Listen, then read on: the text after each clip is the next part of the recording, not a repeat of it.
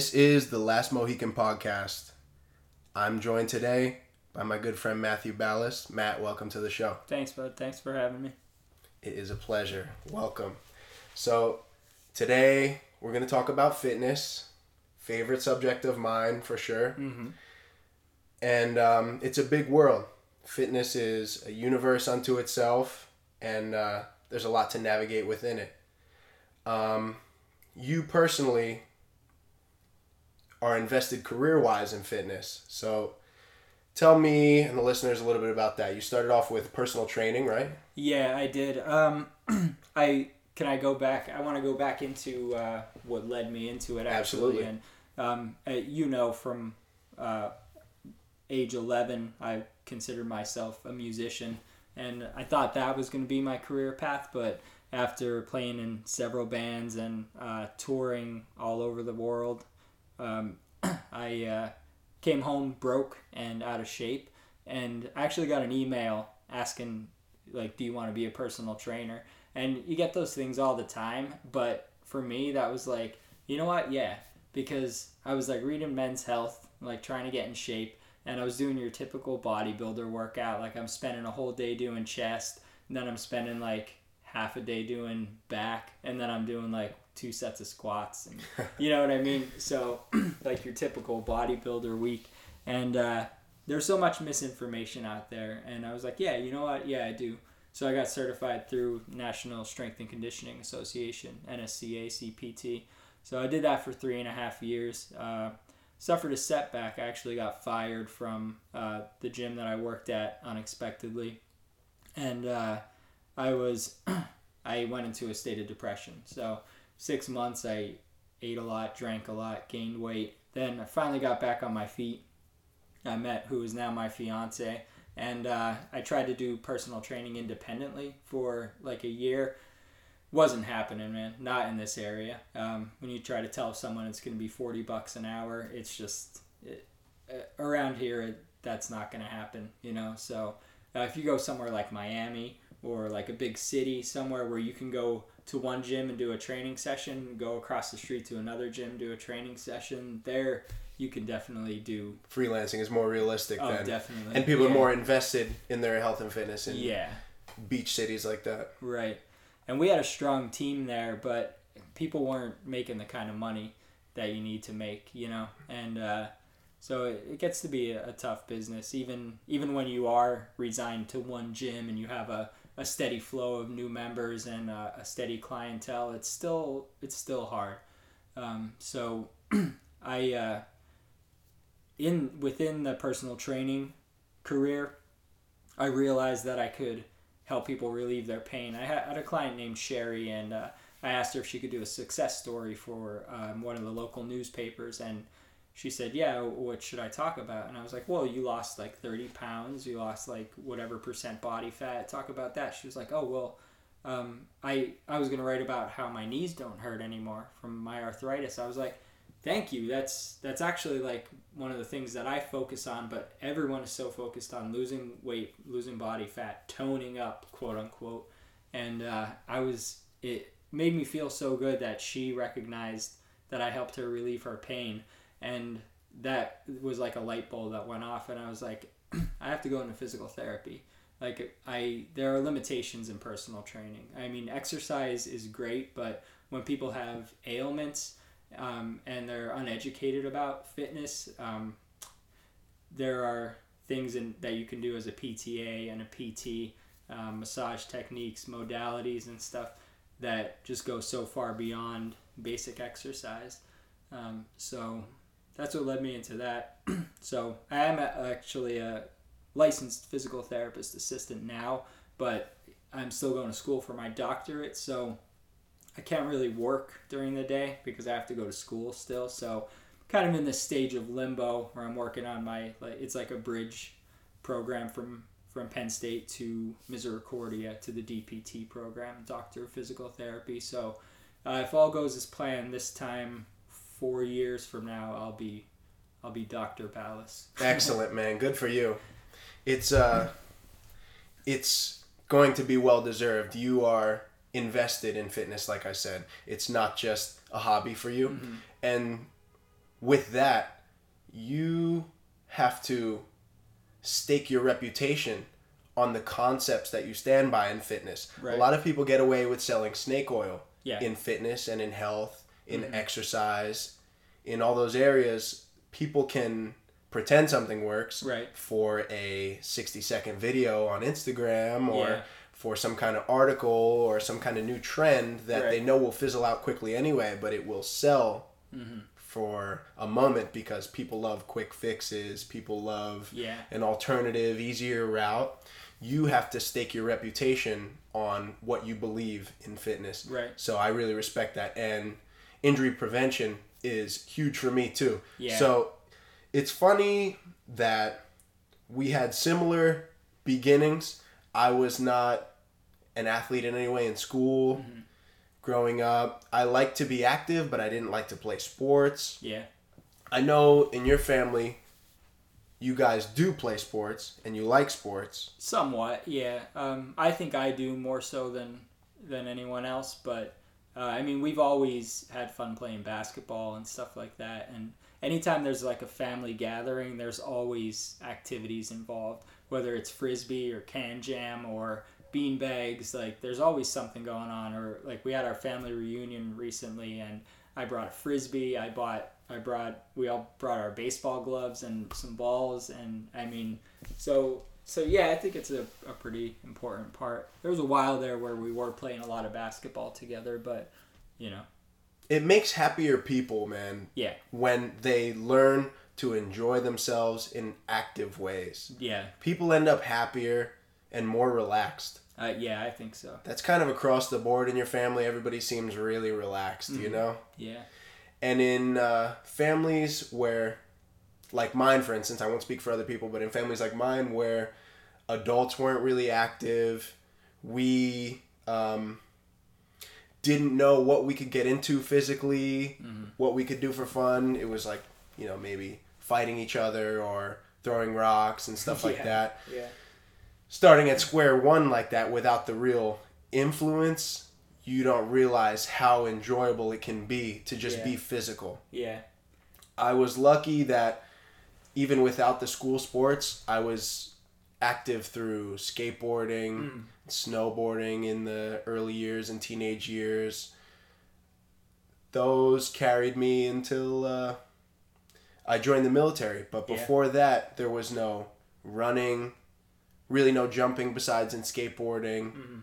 Like some integral movement patterns for the human body that most of us never, not most of us, a lot of human beings never really get to wake up in themselves. Right. People who spend most of their day sitting, gamers. Yeah. You know what I mean? You could be working your mind in a lot of ways, but certain parts of your body will just be completely asleep.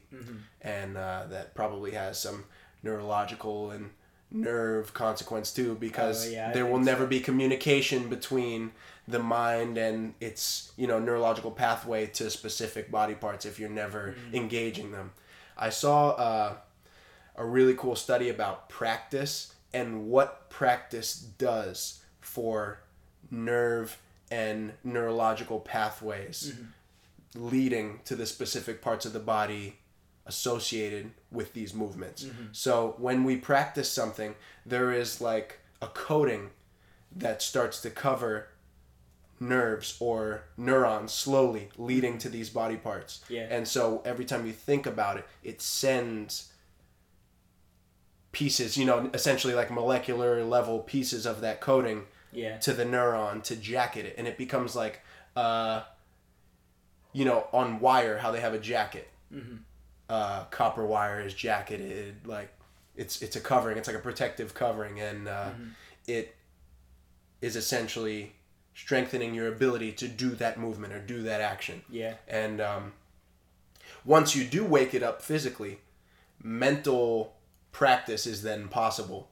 But before you ever do the movements and familiarize your body with the movements, there's nothing there. There's no jacket or protection on those neurons. So they are you mean like the myelin sheath? Yes, exactly. The sheath, myelin sheath. Very cool. That can be, it's like an insulator around an axon. And the more you practice a movement, like you said, the more responsive it will be. Incredible. Yeah. That is so cool. Yeah, it's cool. So, a lot of strength. I still maintain that a lot of strength is neurological. So you'll see if somebody starts a lifting program, whether they're 15 or 65, they could be, I hate to use basic exercises, but let's just say bench press. Mm-hmm. Let's say you start at 95 pounds on bench press, and you get a couple sets in, you work for a couple weeks. By week 4, you might be up to 135, and you haven't built any muscle yet, but neurologically, your brain is sending signals to the right places. It's getting more effective and more efficient at doing the movement, even if it's not stronger. And then the proprioceptive receptors in your joints get used to it too, and they get used to that movement in your shoulders, your elbows, your wrists, and they all respond accordingly. So it's that's just the marvel of the human body, really. Yeah, movement itself is everything. What you've probably learned through your education in fitness about the body, is that what has led you to your preferences in fitness and your interests in developing for yourself? Like, knowing how the body moves, does that let you know that you're going to get more from like a jumping movement than you would from just like a stationary or basic lunge? Yeah, it depends on what my specific goal is. So there's the SAID principle, if you're familiar with that, SAID, specific adaptation to imposed demand. And it's basically, I don't want to jump ahead to the Spartan race, but we might get into that. Well, we could touch on it. Yeah. Well, before the Spartan race, I was doing a lot of cardio, and the Spartan race came, and I think it helped, and that was great and all. And I was doing some trail running and stuff, but remember the last workout I did, I went with my friends, and I tend to go balls to the wall. And my first mile is like 7 minutes. My second mile is like 9.5 minutes. You know what I mean? So, and then I get 2 miles out, and I'm tired. I turn back around, and then I'm like 10-minute mile, 11-minute mile, and then I'm done. So I've never been a good long distance athlete. You can change the structure or the ratio of fibers, muscle fibers in your body if you train it enough. Like if you naturally have more fast twitch fibers, like you're a powerful athlete, you can jump high, you can sprint fast. If you want to go out and become a long distance runner, you can do it, but you'd be reorienting your muscle fibers to then go long twitch and like endurance. Yeah. Okay. And they can change, because really the difference in them is how much oxygen they hold. And so they can change with enough training. And but yeah, back to the SAID principle. If you train to be slow for long periods of time, you will be slow. Now, there are some natural freaks out there that can go and run a half marathon, and then go and sprint and have a 35-inch vertical leap still. You know what I mean? Mm-hmm. But I did a lot of cardio leading up to the Spartan race, and then cardio makes me hungry, so I was eating a lot. And I was at like 173 for the Spartan race, and that's what I was averaging, but I wanted to lose weight, but I think I was just eating so many carbs and stuff, trying to recover from all the running. And this morning I weighed myself, I was 164. Big difference. So, yeah, and this is actually the lowest I've been in like 2 years, because I went down, I was hovering around 160 to 163 like 3 years ago. And then I guess slowly with like school and stuff, I wasn't paying super close attention to it, and I was up to like I got up to like 178, and I realized that the one day I was like, whoa, I'm not going back there. I did when I lost myself for those 6 months, I got up to 223. Wow. And I went all the way back down to 160, so a little over 60 pounds I lost. And I'm like, I saw that 178 on the scale the one day, because I was feeling like my clothes were getting tight, and I'm like, all right, what's going on? And I was like, nah, none of that. But So yeah, I went to play basketball like 6 days after the Spartan race, and I'll admit I was still a little sore from that race, but I felt slow. Like there were these guys from one of the plants in Mountaintop that come to play on their lunch break, and all these guys are older than me, and I was like dogging it, man. And I'm like, I mean, I know I'm 35, but I don't put any stock in that. I don't. It's not that much of a factor. It's not a limitation for me, So, and obviously things feel different as you age, but I felt slow, and I was just like, man, this is not me. I'm not jumping high like I normally do. It was all that cardio that I did before the Spartan race. Damn cardio, man. Yeah, and it helped, but between the obstacles and stuff, but. Yeah, do you want to go into the Spartan race? Yeah, but just firstly, I would say that you have a particular interest in agility with your fitness, right? Like agility is important to you. Yeah. And like we said, injury prevention, those things are important to you, right? Yeah, so those are really good fitness principles to have. And even in relation to this race, those are big factors. So I only prepped with 2 runs the week before the race. The Saturday before, the race was on a Saturday, so 7 days before, I did an hour and 15-minute run that I guessed was about 8.5 miles, which I was expecting the Spartan race to be 10, so I was like, it's kind of below my mark. Yeah. We ended up only doing 8.5 miles, but it was with all the elevation, bigger perceived work. And the second race after that, or the second run after that, was the Wednesday before the race day, Saturday, and that was just a 4-mile run, and I did a set of pull-ups on my way out on the run, a set of push-ups in about the middle of it, and another set of pull-ups on my way back. And that was really my only training because I had been bogged down by work before the race, way more hours than I should have been working, so really no exercise conditioning to get me ready for it. I was thinking about what I'd be doing and trying to mentally prepare, and then there was just those 2 training runs. And with injury prevention being so important to me too, I was a little nervous. I was a little nervous going into that race. So for the listeners, close to a month ago now, it was July 14th, we did this Spartan Super race in Palmerton area, and it was an 8.5 mile obstacle race, 26 obstacles, lots of elevation change. It was at a ski resort, so up and down the slopes, through trails and stuff like that. And the nerves in the beginning led me to not eat very much, be like hyper conscious of how I was feeling, was worrying about my Achilles tendons and ankles, and it ended up being a lot more fun than I was expecting. It was a really good time. Oh yeah. Just awesome. Just to lay that out first, it was a great time. Yeah, it was. And you performed really well. Thank you, man. Thank you. Yeah, it was impressive. The obstacles were really cool. There was a lot of grip-oriented obstacles, some rope climbs. There was at least 2 rope climbs. Was there more than that?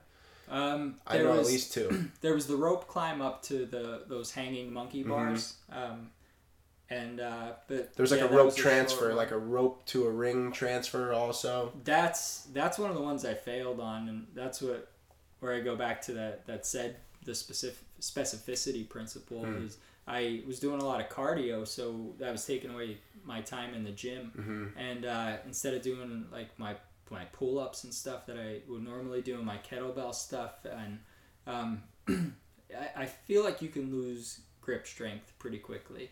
You're right about that. In your adult years, as far as the studies show, once you hit 35, like 35 to 40, you start to naturally lose grip strength.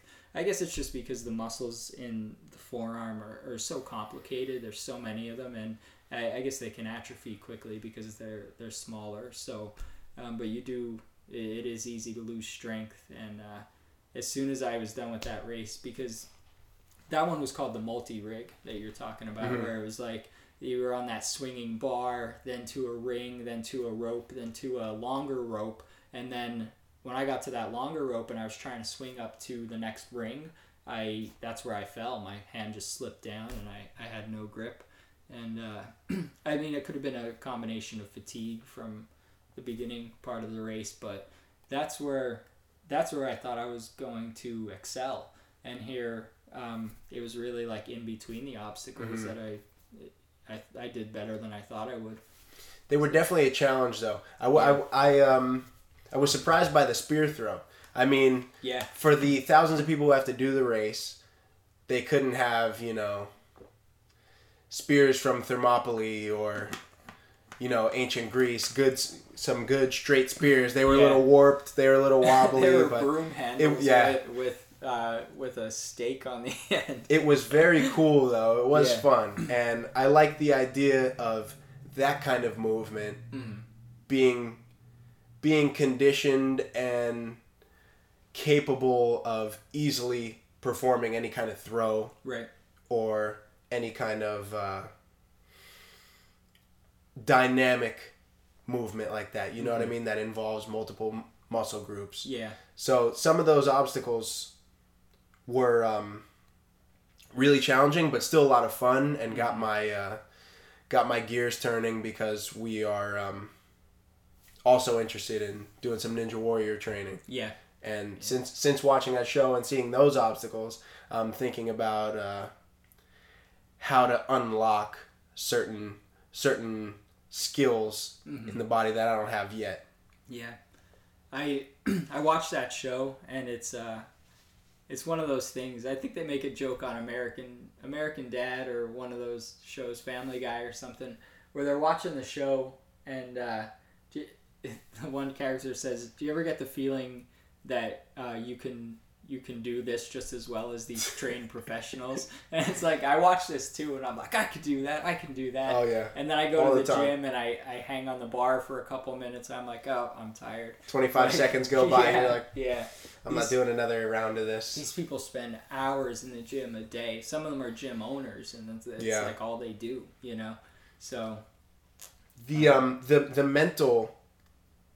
mental practice for me, I think, is the biggest factor, because yes, your grip strength is going to be challenged, but are you, when you're fatigued, gonna make a mistake or a slight misjudgment because your mind isn't prepared to overcome whatever obstacle or to solve whatever problem? I think the mental stuff is really hard. So like the timing, you have to wait for a certain obstacle to swing back. You have to send your momentum in the right direction. Oh yeah, technique is huge. Yeah, it's very cool. Yeah. It's very, very cool how much of it is mental. Yeah, and management of body weight in space is just crucial. That's taken out a lot of people who, even like more experienced competitors. I was saying, it's like fitness is like a whole universe unto itself, and there's so many different categories of fitness. But even if you zero in on strength, there's really so many different kinds of strength. Right.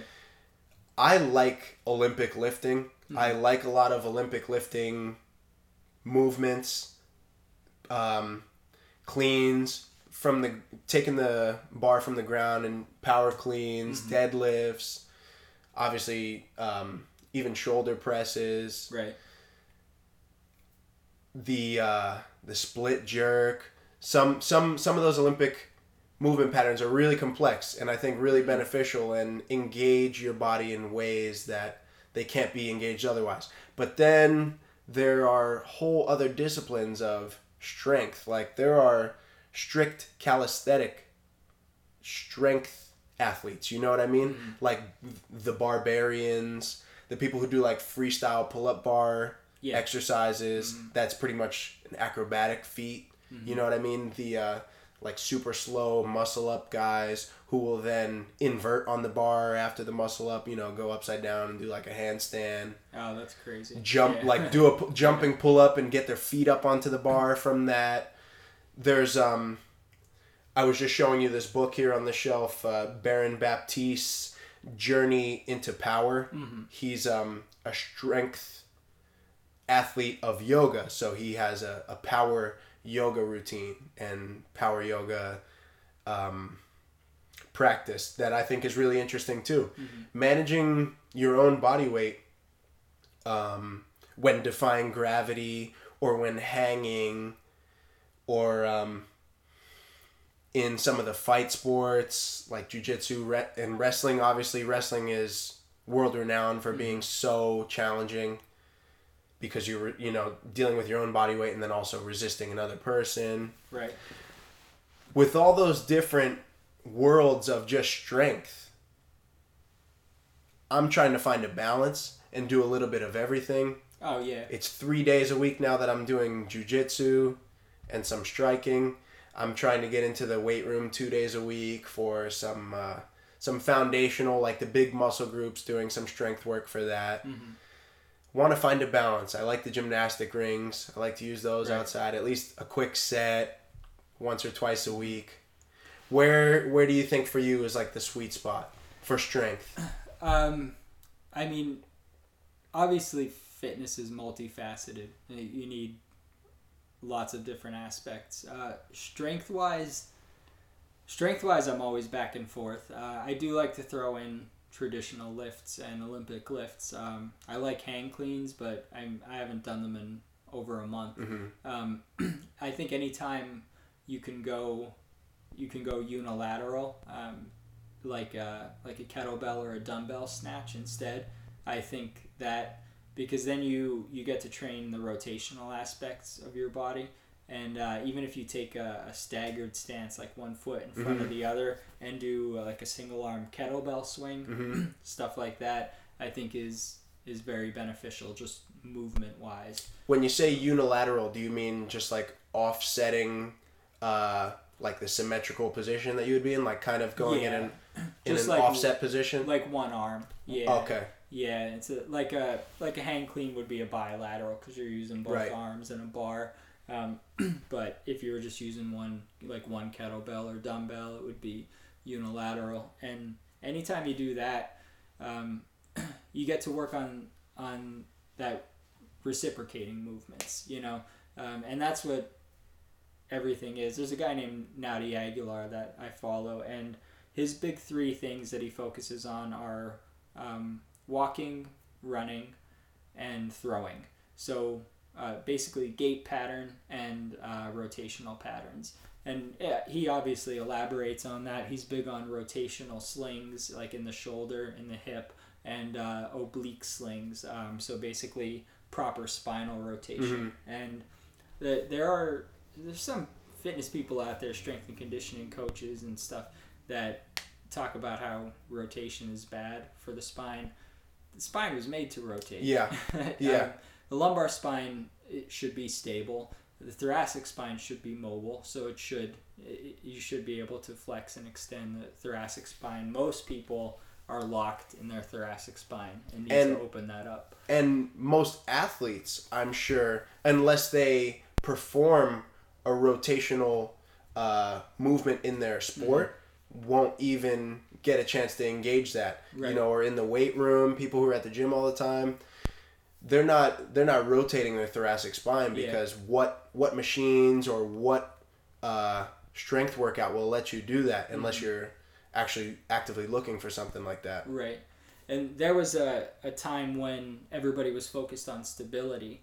And stability is great and stuff, but there's also such thing as dynamic stability, where you can rotate and stop yourself from rotating too far. So you have these exercises like an anti-rotation, where you stand perpendicular to the machine and hold the cable in front of you and prevent yourself from rotating. Resist the natural pull of the weight. And that's good and all, because if you play a sport or something and you get hit, you need to be able to resist that. Yeah, to resist that force and to be able to resist that excessive rotation to prevent injury. So, and those are great and all, but you also need to move in that pattern. So even people, like, you might not think of basketball as a rotational sport, but if you're shuffling sideways covering someone, and then you have to turn to sprint. There's a massive component of shoulder, spine, and hip rotation that you have to get into to turn that into a horizontal motion of power to sprint down the court. So when you think rotation, you think maybe tennis, baseball, hockey, anything where you have a club or something to swing. You think about rotation. Golf, especially. Right. Golf is huge, and I think golf is one of the.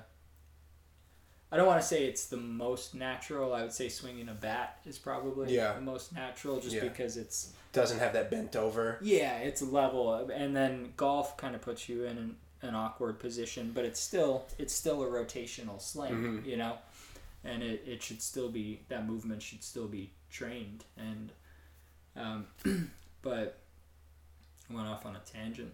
But with basketball, there are no slow rotations. It's always like rapid movement. If you're in a travel situation where you can no longer just go back to dribbling, it's going to be like rapid direction change, or finding someone to pass to or rebound. It's always a really fast torso rotation. So I can see what you mean with that, and I can see a lot of the athletic benefit of playing basketball actually. Now that I'm looking at it, which you know, needless to say, the jumping is huge. Jumping is like one of the most badass things you can do for, you know, building strength in your athletic base. As I used to get coached about the athletic base, like everything below your waist is super important in the body. Definitely. I mean, your whole body is something that you should be paying close attention to, but it's such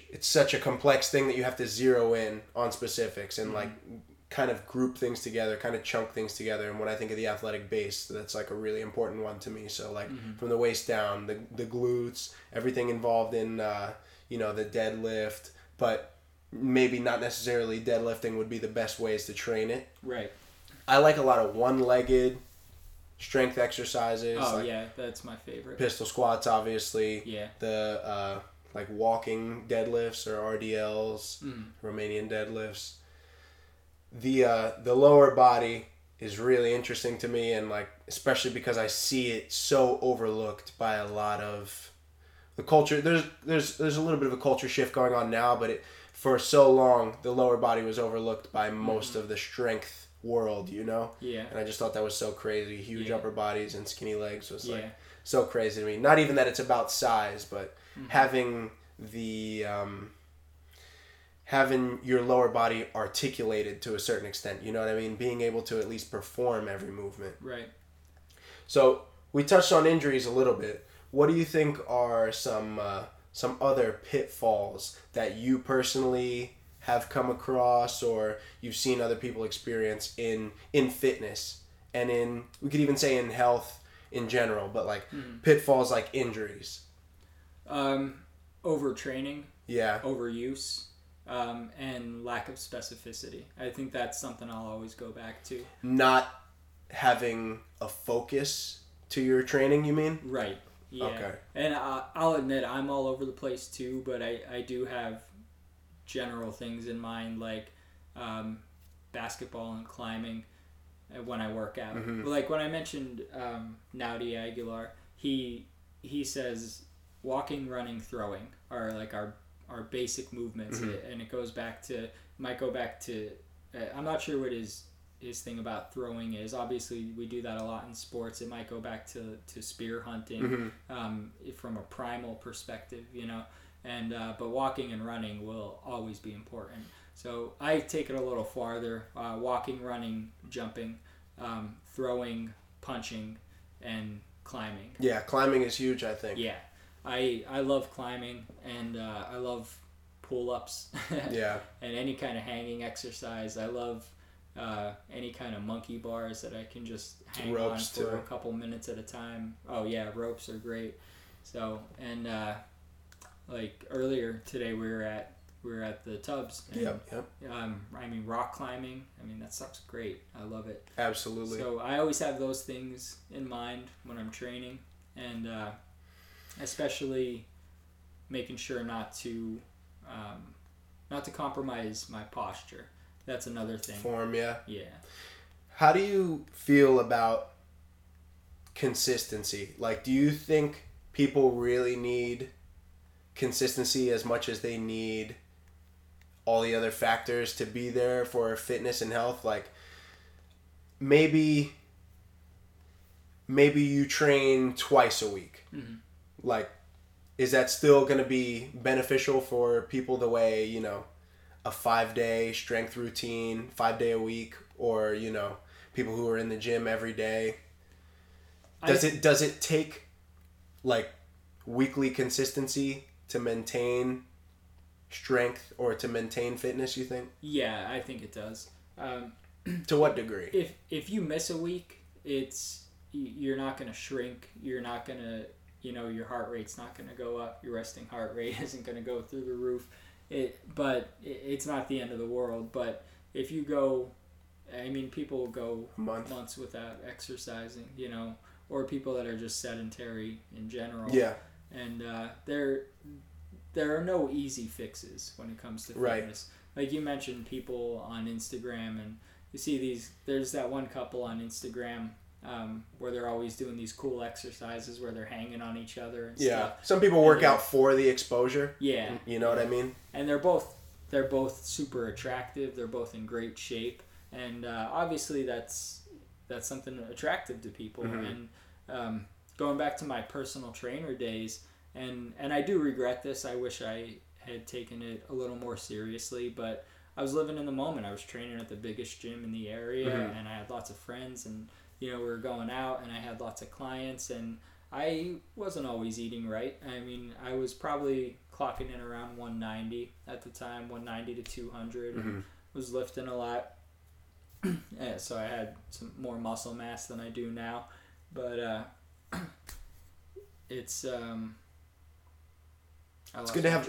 I mean, it's good to have a balance. Yeah. Between the two, like having some of the aesthetics, like people in the strength community love the word aesthetics, mm-hmm. because it's kind of like a grandiose way to talk about your self-absorption or your you know your quote unquote narcissism within your practice. Right. Like your aesthetics is how, you know, you want to look. Mm-hmm. That's how it's pretty much presented in the fitness community. So I think it's good to have a balance. Yeah. And if you train the right ways or you train for the right reasons, there will be some visible, you know, appreciated benefits too. Mm-hmm.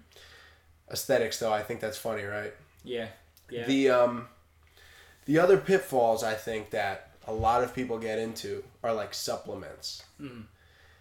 People relying on supplements or overusing or abusing supplements, like people particularly with pre-workout.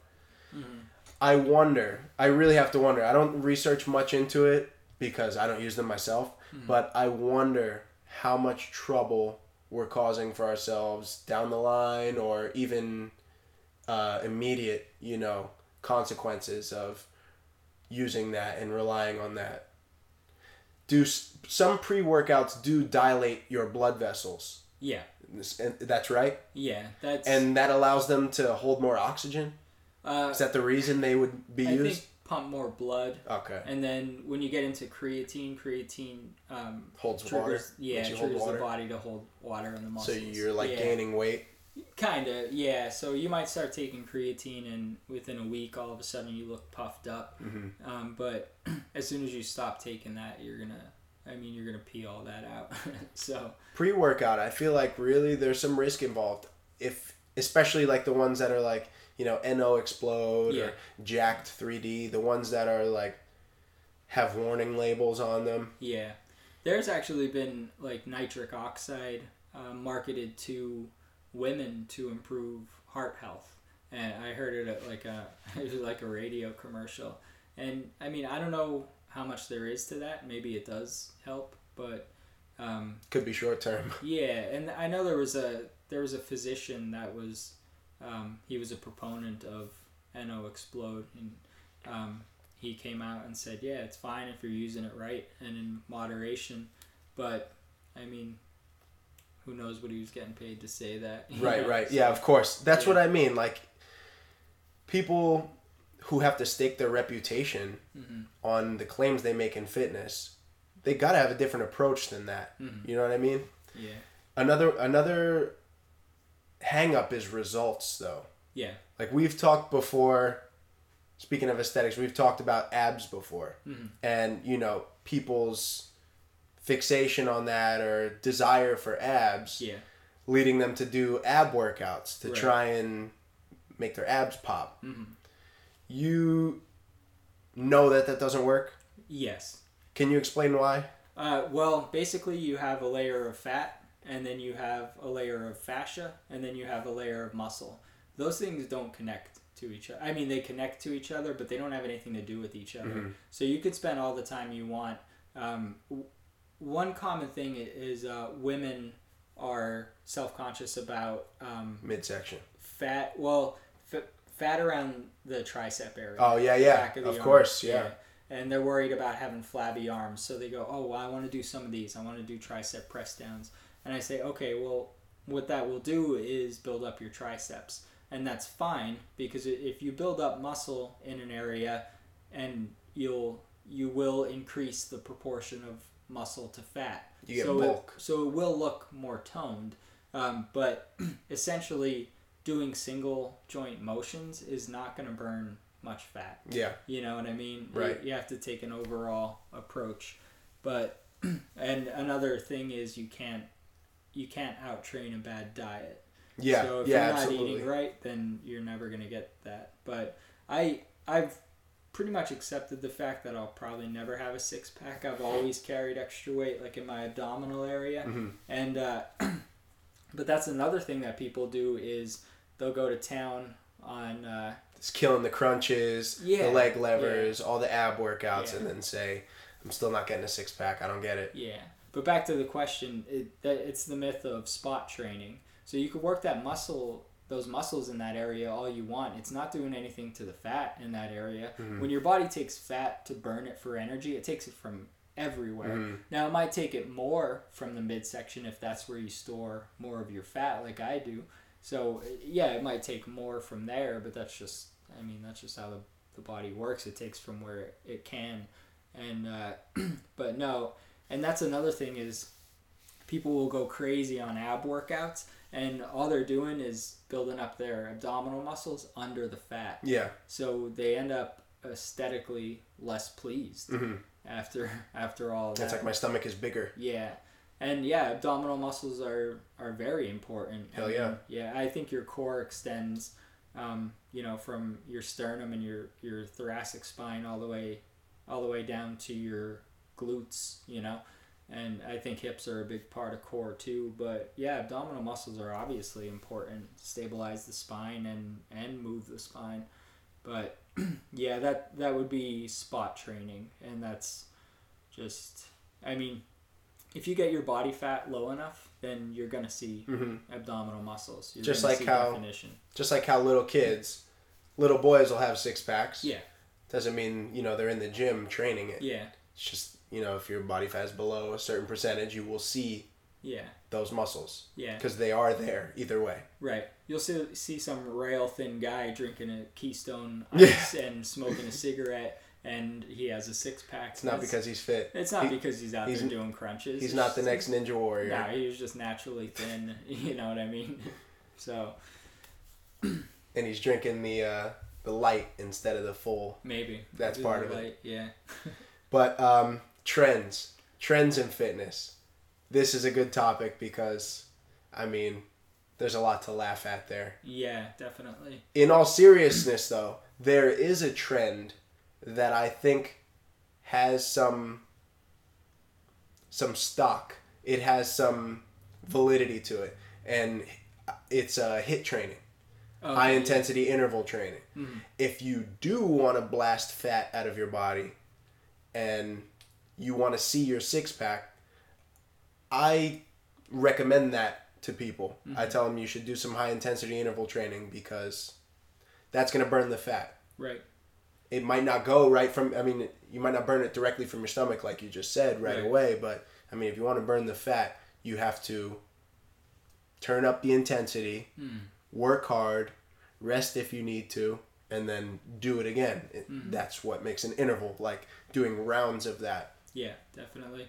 HIIT training, I remember when it first came out, when it became popular, because they had a class for it at the gym. But when you have a group exercise class trying to do HIIT training, it's like, how are all these people going to do the same weights and get the same intensity? Yeah. It doesn't work. So, like a HIIT class, I wouldn't be a fan of. But with weights, you mean? Like in the weight room? Yeah. I've seen it just applied to different exercises like cycling, or you can do high intensity intervals on a track with running. Yeah. I've seen some of that. Yeah, I like that stuff. And probably body weight too, like calisthenics. Right. Like how people do Tabata exercises. Similar to that. I think because it's trending, the same way, we say like all natural or healthy trending words end up blanketing over a lot of different concepts. HIIT training is a trending word that has some efficacy to it when applied to the right concepts, but it's kind of getting blanketed over everything. Yeah. So I would wonder if like the way that I work out would be considered HIIT training, because I do intervals, but I do like supersets, or trisets or quad sets. So I'll do a pushing exercise. I'll keep it basic. I'll do like I said, I like to do unilateral stuff. So let's say I do a half kneeling or a staggered stance chest press. Then I turn around, I do a half kneeling or a staggered stance row. And then I go over and I do like a pistol squat. And I'll do those 3 sets, and then I'll rest for maybe just a minute or two. So I'm still working on my strength. I'm still maintaining or building muscle mass, depending on how I'm eating and recovering.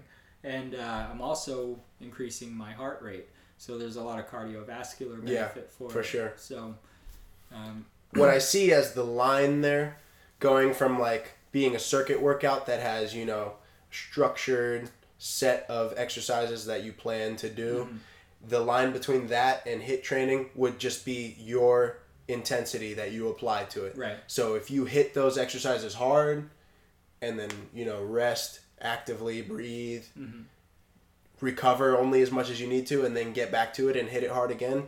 I think specifically at the same intensity level that you used the first time, that would be then HIIT training. So it could apply to any workout if you had, the honest approach to it.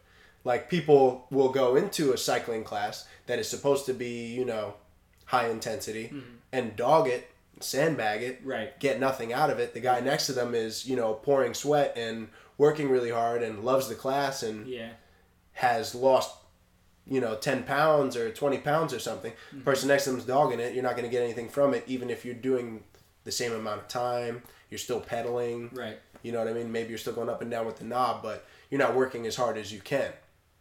That high intensity part of it, I think, is the missing piece, because there's a mental switch that you need to turn on to say, okay, I'm going past what's easy. Right. You know what I mean? And I think that's when the fat starts to burn, because that's the point where most people stop. Yeah. You know what I mean? Right before you can actually burn fat is when people say, okay, I'm fatigued. I can't keep going. I'm really lucky now with the jiu-jitsu class and some striking classes that my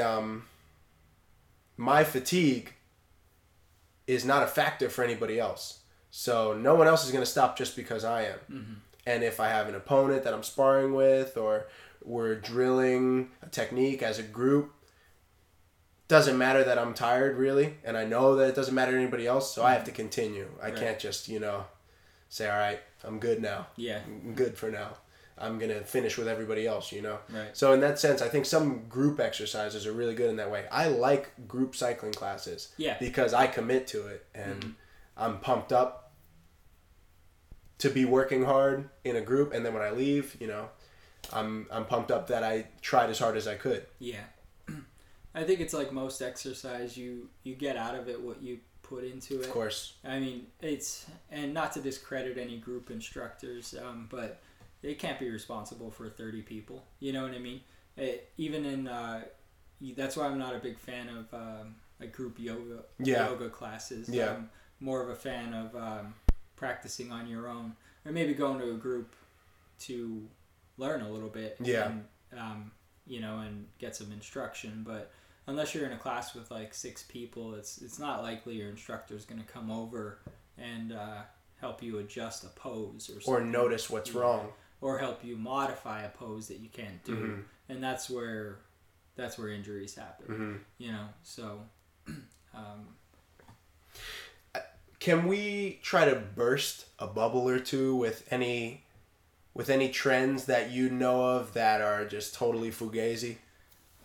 I don't really know, man. I've been trying to think of what CrossFit. Oh, CrossFit. That one came to my mind first, but I mean, I know there are others. CrossFit is a big one, and workouts of the day for time, the WODs. I don't know what CrossFit is doing now, generally. At the beginning, there were 2 guys that started CrossFit, and the one guy went off on his own, and he kind of distanced himself from CrossFit because he didn't believe in the direction that the other guy wanted to take it. This is, it's just from talking to a couple people about it, so I don't know the specifics, but that's as far as I know. And the one guy, he wanted to take it and make it as hard as possible. And again, you're taking away specificity. You're taking exercises. This is one thing that I always took issue with, is their favorite thing was like power snatches. You know what I mean? Or like power cleans. But they're having people do 100 reps of them in a day. That's a power exercise. Yeah. That's so much wear and tear and overuse. It's like guaranteed overuse. Yeah. Joint injury. Yeah. Not just muscle fatigue, joint injury. Right, yeah. You're just wearing down the cartilage, the hyaline cartilage. Tearing in things. Your shoulders, yeah. And then you have bursas to worry about in the shoulder. That's such a common thing, is shoulder bursitis, subacromial bursitis. And the same thing with like kipping pull-ups. First time I saw those, I knew there was something wrong. Yeah. I really don't appreciate those. Yeah.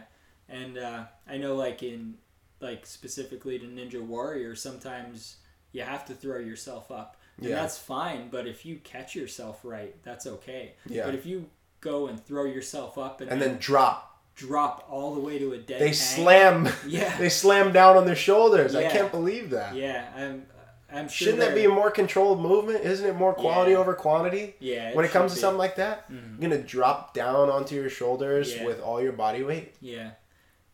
When I do hang cleans, I pay a lot of attention to my form. I almost never go higher than 135. I did 155 a couple months ago, but that's a power exercise. You're training to pop your hips for the purpose of a jumping movement and hip extension, rapid, powerful hip extension. So it's a speed, it's a power exercise, but these people are lightening up the weight and they're doing them for 100 reps, and that's where injury occurs. I think overuse is probably the biggest cause of injury. So if you know what you're doing and you're lifting heavy weights, I think for the most part, you're going to be okay.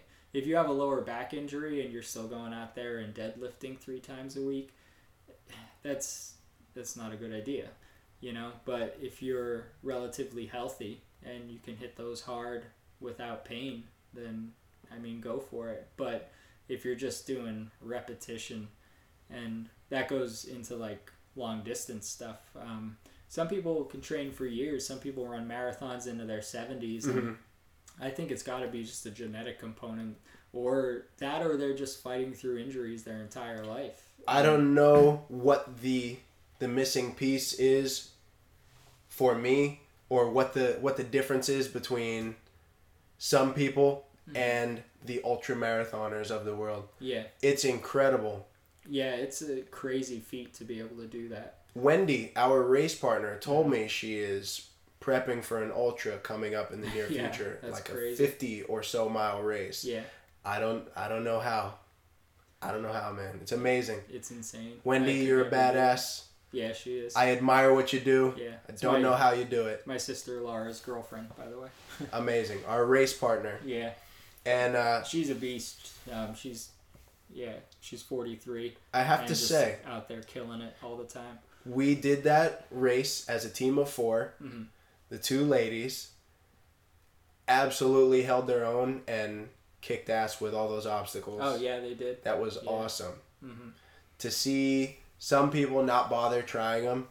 Yeah. And those 2 pretty much attack everyone, whether or not they knew they could do it, was awesome. Yeah. I just have to say, don't settle for burpees. Yeah. Burpees are the worst thing on the planet. Absolutely. Going into that race, like I said, that morning, I neglected to eat as much as I probably should have because of my nerves. Mm-hmm. And burpees and the threat of burpees, because I wasn't really well researched about the race, but my brother has done one. My brother told me, you fail an obstacle, you do 30 burpees. Mm-hmm. And he said that, and I was like, man, I'm not doing any burpees. I resolve right now to not do any burpees. And on the very first obstacle, it was slippery. The grip was like weird. There was like this foam kind of pad on bars. The twister. The obstacle's called the twister. It's like a revolving cylinder with pull-up bar type grips on it, but they're going in line with the bar itself, the turning bar. Mm-hmm. And they had foam pads on them that were spinning also. Mm-hmm. Not spinning, but if you had your weight on them, they would spin. Yeah. So. But there was also a gap, so your hand would grab. So you weren't sure how much it was going to spin or if your palm was going to grab it.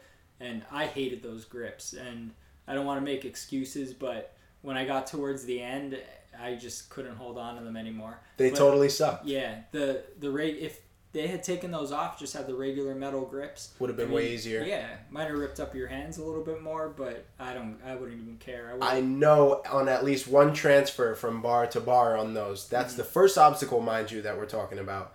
I was barely holding on by like a couple fingertips. Yeah. Like I could have very easily fallen off that too. But it was like that resolve to not do burpees. Mm-hmm. I'm lucky. I was able to do every obstacle without hitting the burpees. I also went in there and I was like, I don't care if it takes me 6 hours or 3 hours. I just don't want to do any burpees. Mm-hmm. And I ended up doing 120 burpees. I failed 4 obstacles. 2 that I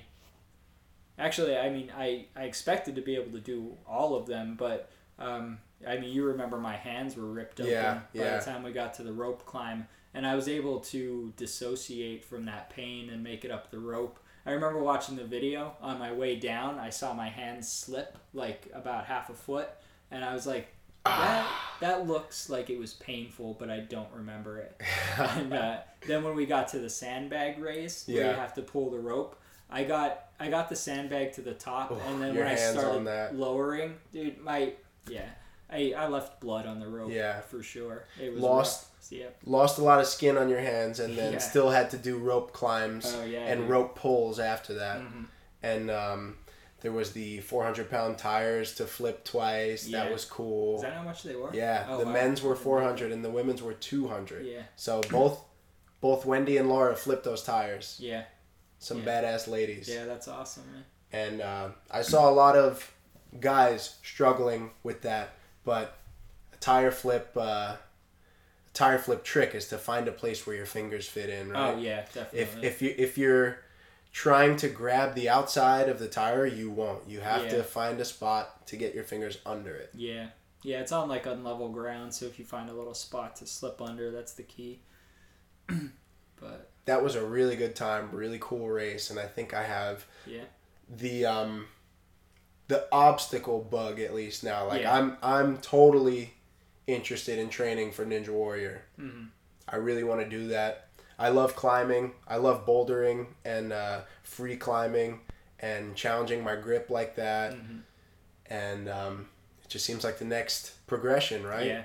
Yeah, I definitely want to do it. That the place that I talked about, it's called the Gravity Forge Gym. I can't remember which town it's in. So probably like an hour and a half south of us, so it would be a trip. But they have open gym hours, I think like Tuesdays 3:30 to 9:30. It's $20 to drop in. So I definitely want to get there soon and see what I'm made out of. Absolutely, me too. And I've been to Brooklyn Zoo for my little cousin's 10th birthday party. Brooklyn Zoo, and it's a Ninja Warrior gym, and they host kids parties and stuff there and have like Nerf shootouts in there. Yeah, but awesome. It's a no shit gym full of those obstacles, and I had been there. It's been a while now. I want to say it was the early spring of 17, and it was before I got my gymnastic rings, and I could not do a muscle up on the rings in the Brooklyn Zoo. Could not do it, and it was my first time trying, I think, and I wasn't using the false grip where you get your palm all the way on top of it, and I was baffled at how hard it was. But I liked it a lot. I still can't do one. Yeah. I liked it a lot. I've never tried it on the rings, but I would like to. So we'll have to go out back. The rings are here, so you can try. And Easter came right after that, and Samantha, my girlfriend, knew how interested I was, got me the rings for Easter, made a little Easter basket for me. And since then, I've been hooked on it. I don't use them all the time. It ends up being like 2 to 3 months between each time I was using on them. Using them last year, it was like I was taking a video each time, so I was able to see the date, and I had to laugh because it was like a 2-month gap between each time I did a set on the ring. I like them more now. I use them more now, a little more frequently, but that was how it started, and it was so funny. And even though it was a 2-month gap between each time I was using them, I was seeing progress. There was big differences. I could only do like 3 muscle ups first. Then it was like a set of 3 and another set of 3. Then I could get to 5. And I love them as an upper body strength tool. I think they're so good. Pull-up bars are good, but there's something to the rings. And the longer you have the straps on the rings, the harder it is to stabilize yourself by holding them, because there's like more swing. There's just more swing as a factor, and you're shaking more. You're less steady.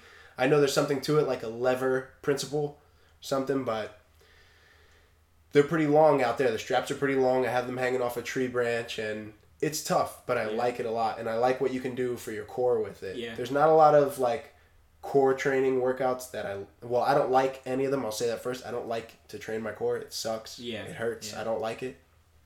With that being said, it's fun to do like L sits and like leg levers on the rings. I have to recommend that to the folks out there. If you're not into weight training, but you want to be strong, you want a strong upper body, try a set of gymnastic rings. You have the portability with them. They're not that expensive. It's not an investment like an Olympic lifting rack, like a squat rack or a bench or anything like that. Minimal investment for a lot of yield, a lot of strength yield with those. And I will say there's some benefit, and it lasts. I remember seeing, have I ever showed you or talked to you about Ido Portal? No, I don't think so. He's like a movement master, I guess you would say, and he's coached a lot of different types of athletes, dancers, like the New York Ballet, the New York City Ballet. He's coached Conor McGregor, the UFC fighter. He's coached Major League Baseball pitchers. And he's just a movement expert. That's cool. Studies different movement patterns from around the world, different types of dance, like capoeira, which is like a dance martial art from Brazil, break dancing. A lot of principles of dance and like ballet end up yielding tremendous strength benefits, and especially like the gymnastics world, he looks a lot at that, and acrobatics. There is a band of muscle that gets built up over, especially gymnastic rings athletes, elbow area here, the inside of the elbow, and it's like a protective band over this joint. It's amazing, and I never knew it existed. I saw Ido Portal do an interview. The guy was like, "Can you show us your elbows?" And he was like, "Yes, anybody could train this into their body. It's there. You have to train it." And gymnastic rings are a great way to do it. You can see I have normal elbows, but I would like to develop that part of my anatomy if it's there. Like right here, this will cover, it kind of goes over the elbow. Oh, okay. Amazing. Strange. You have something there and I kind of don't. I'm flexing. Nothing there. That is, that's the short head of the bicep. Where will it go to? Like, does it go into the elbow? Yeah, it goes down and attaches to the radial tuberosity. So if it's built up on the radius, if it's built up, you would see it in your elbow? Yeah. That's amazing. And yeah, that's one thing. Why don't more people have that? I don't know. And there's also underlying beneath the bicep is the brachialis, and that runs across the elbow too. And that is like the bicep. The long head runs from the intertubercular groove of the humerus, so up under the shoulder, basically, and that runs all the way down across the elbow joint. And then the short one goes to the coracoid process. It's part of your scapula. It wraps around and it's under the acromion, and under the acromion process, and that's also where your pec minor, commonly tight muscle that affects posture, it attaches there too. So since it does cross the shoulder, the bicep technically does flex the shoulder, but wow. The brachialis itself is only attached to the humerus, like the anterior aspect of the humerus, and then it goes across the elbow joint, and it is strictly responsible for flexing the elbow. So that's another one that if that gets built up, that runs a little lower than the bicep. Mm-hmm. And if you're doing a lot of hanging and stuff like that, mm-hmm. that brachialis could puff up and make that area look more prominent. We need that. So, we need to train that. I don't even think it's like an aesthetic thing. I think it's a muscle that we should have. And I see where it would come into play mm-hmm. in like the pivoting, like directional change when you're on gymnastic rings. Going from a hang to like the 90-degree bend where your elbow is at a 90-degree angle, and then the direction change there, you know? That stuff I think everybody should have. Yeah. That could also be, there's a muscle that runs across from the inside of the elbow to mid radius. It's halfway down the forearm. It's the pronator teres. So if you're holding your hand with the palm up and you turn it downward, mm-hmm. that's the pronator teres. Okay. So you see if I resist, you could see it mm-hmm. pop out a little bit, and it runs right over here. So yeah, if you do like a muscle up on a ring and you turn that direction your change there, palm inward, that rotation would definitely activate the pronator teres. So I need to wake those up. Yeah. For the fight sports, with jiu-jitsu, with the rings, hopefully I can start waking up some parts of my musculature and my anatomy that are mm-hmm. pretty much dormant now because mm-hmm. my knees pop, my elbows pop. I have this funny bone is like extremely sensitive. I guess there's nothing protecting that there, mm-hmm. but the slightest touch really hurts there, so I need to do something about that. Yeah. I've told you about the book I have by Dr. Kelly Starrett, Becoming a Supple Leopard. He's an exercise scientist and I think physical therapist for athletes, mm-hmm. and focuses on movement patterns and movement like the archetypes, mm-hmm. basically. So pull, push, sit, or like the throw kind mm-hmm. of concepts.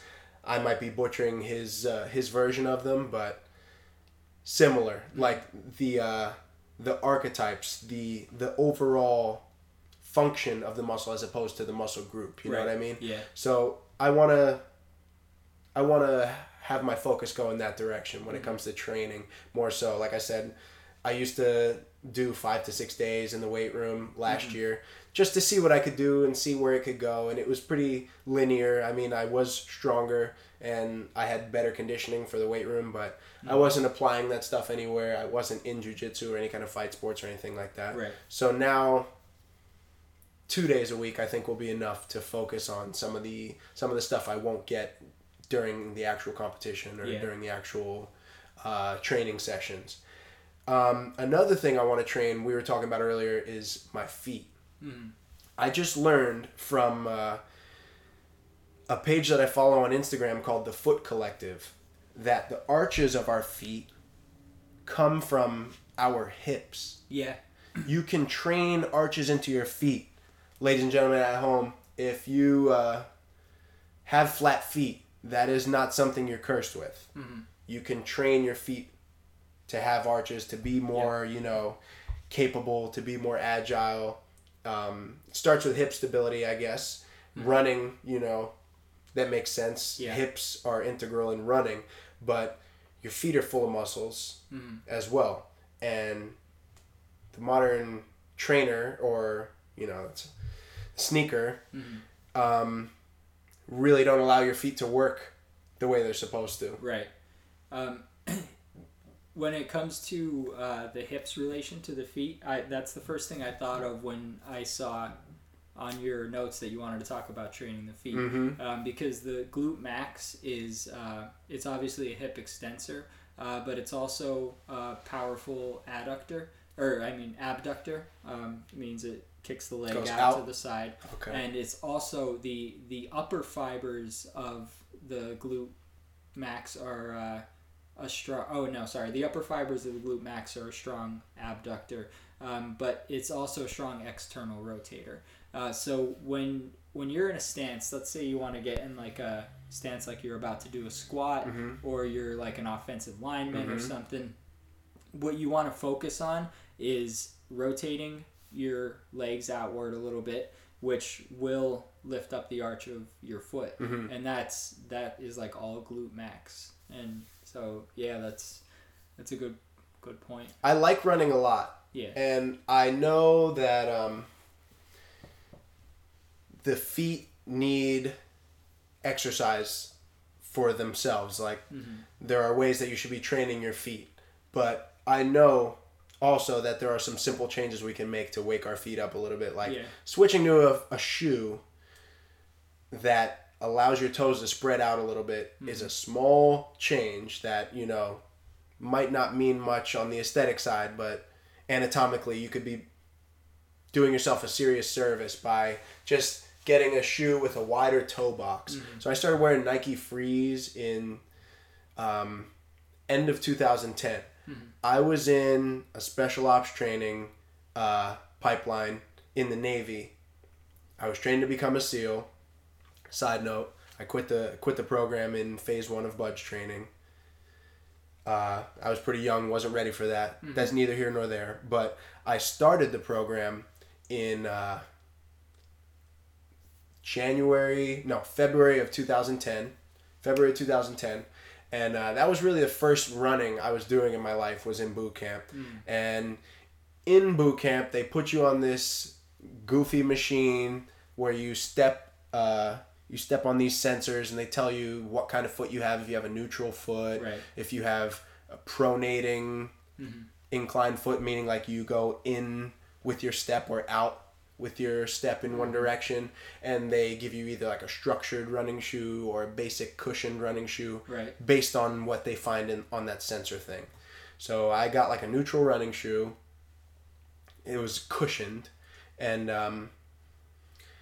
I wasn't a very experienced runner. I thought, you were supposed to run heel to toe, and the little bit of training I did before boot camp, I was, running in that way. I had Nike Shocks at home. I was running on Nike Shocks, heel toe, thinking that was the way you were supposed to do it, and that's why the shoe was made that way. And when I got out of boot camp, I went to the Buds prep training course, which was in Great Lakes, Illinois. It was April or so of 2010. I bought a pair of Nike Air Maxes that were just out at that time, where the whole sole was a big air bubble a big cushion throughout the whole thing. I'm like, okay, great. I'm ready to run. I got this big cushion bubble under my foot. Yeah. Nothing's going to stop me. And I also tried one of the specialty running stores that the coaches and other students were telling everybody about. The store is called Fleet Feet, and they have you step on a similar thing. You try a few pairs. There's a track in there you run on. So I went with some Nike Air Pegasus structured running shoe from there. Thought that was a good move too. And from running on the track, doing like 400 meter sprints, 800 meter sprints, mile intervals fast, some long slow distance runs like 7 to 10 miles. In about 2 weeks of that, I started feeling severe shin splints. Yeah. I started complaining. I was in a lot of pain. I was having to put my legs in buckets of ice at the end of the day. And finally I was like, man, I got to get this checked out. I got a bone scan. There was fractures all through both of my tibias. And I had to do a rehabilitation program for a couple months after that. Yeah. And started doing like treadmill marathons where, I had to pay attention to my stride and had to go in the weight room and put like an ankle strap on the cable machine and start to do some of these like basic lateral movements like hip abductor, one leg out, then forward, back, the adductors too, stuff like that, just to wake my legs up because it wasn't there before. Before that training, I had never done squats, you know what I mean, with weight or anything like that unless I was naturally doing it. Right. So I had like an epiphany at that time and had to say, you know what, let me try a different kind of shoe. Bought a pair of Nike Frees while I was still doing the rehabilitation.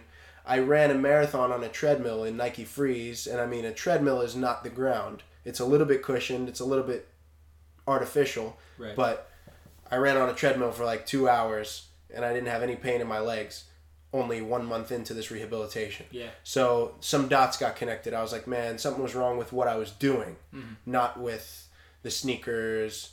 It's not about that. I started like disassociating any gear or devices or technology. I started disassociating all that with actual injury-free exercise. So the Nike Frees were a big jump for me, and I've been wearing them ever since. I also started wearing the 5-finger shoes more recently. They were trending back when I was in that program in 2010, and I was like, that's too cool. I'm not doing that. I'm not into cool stuff like that. Yeah. So I just got a pair this year, ironically, and I love them. And I run in them for short distances now, like 3 to 5 miles. I like that.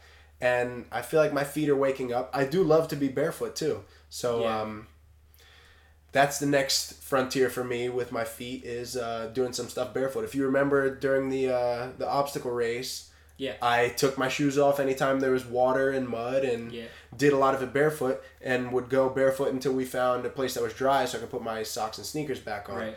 That got me thinking too, like we're out here walking on jagged rocks and mud and stuff and I'm fine. Maybe there's something to being barefoot too. Yeah. I don't necessarily want to, ride any waves, of other fitness trends, but it's important that your feet get trained also. Definitely. So when I started going in the weight room with Nike Frees on and doing squats or any standing exercise where I had, weight on me, but I was standing, I would feel sore in my feet afterwards. And I was like, man, I'm doing something with this. This is working. Yeah. And it just became abundantly clear that there is something to that. And letting your feet spread out a little bit. Your toes can flex. Your foot can flex on the ground and give you a little more than what you'll get from a sneaker that's just 2-3 inches of like sole underneath your foot. Right. And there's benefit to having the response in your foot of, maybe uncomfortability too, to know something's up. Because if you have sneakers on and you're engaged in any kind of exercise, you might not notice until later that you messed something up. Being barefoot, man. That might be a valid. That might be one of the good trends that checks out, like HIIT training. Yeah. If you want to first of all, connect with nature. You're not going to do it with shoes on. You have to get outside, get barefoot, walk in the grass, walk on dirt, and just even stand and see where your feet are at. See how you feel. You know what I mean? Rotate your hips in and out. See how it feels. See how it affects your arch. A lot of people have problems with their feet if they walk a lot. Like in my job, I do patient transport right now, so I walk sometimes 8-10 miles a night at work, and my feet are fine. I wear real light Nike shoes, and I mean, I've been wearing them. They're like getting worn out now. I've been wearing them for 3 years. Yep. All my sneakers are real old. Yeah, and they're so loose and comfortable, and I never have any pain in my feet. But yeah, feet are, I mean, that's your connection to the ground. Out there on the Spartan race course, I saw a lot of high-tech footwear out there. Mm-hmm. I saw some pretty structured shoes, some cool race shoes, and I was in a pair of Nike Frees. I don't feel like I missed out on anything in them, and my feet didn't suffer throughout the race, really. I felt pretty good. Yeah. I was wearing pretty stacked ASIC running shoes, or trail running shoes, and my feet were torn apart by the time the thing was over. Like, my feet were just, they were sliding around, they were sweaty, they were wet, and I mean, I ended up bleeding. You got some blisters? Yeah, my heels felt terrible halfway through the race, so if I had something more fitting, I mean, I think I would have been much better. Yeah. In much better shape, but I like recommending that space in your footwear to people. And also taking any time you can to be barefoot. Like, I'm blessed with jiu-jitsu class now and the striking classes. It's all barefoot. Sometimes if it's slippery, you know, that's a little bit of a hazard, but you have to sort that out with your feet. You know, you grip a little bit with your feet. Right. And we said we're going to have to get you out there. You're going to have to try that jiu-jitsu class at least once. It'll be free. Yeah, I think you'll like it a lot. Yeah, definitely. Really great activity. That's Pride Lands Jiu-Jitsu.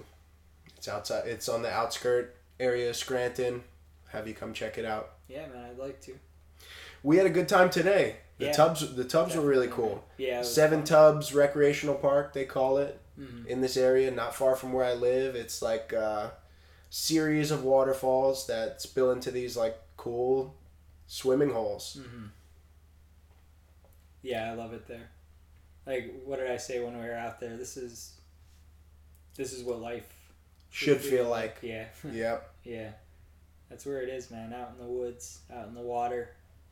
Yeah, we take it for granted, just like we were people that, like, when I was out on tour, we'd meet people that lived in San Diego and Los Angeles that never went to the beach. Had no appreciation. Yeah.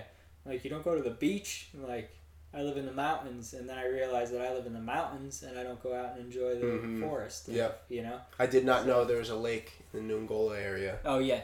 Yeah. I love being outside, man. That's as good as it gets, really. It is. Having to try and make a career anywhere but outside for me is going to be tough. Yeah. It's been real, man. I really appreciate it. Thank you for coming out. No problem, man. Glad to have you here. Yeah, had a good time. It's been a good time today. Yeah. Listeners, I hope you take a few pointers from my friend Matt here. He stakes his reputation on his claims. He's not selling snake oil. I'm not looking forward to hearing my own speaking voice when I listen to this. It's not as bad as you think, man. You sound pretty good. All right, folks.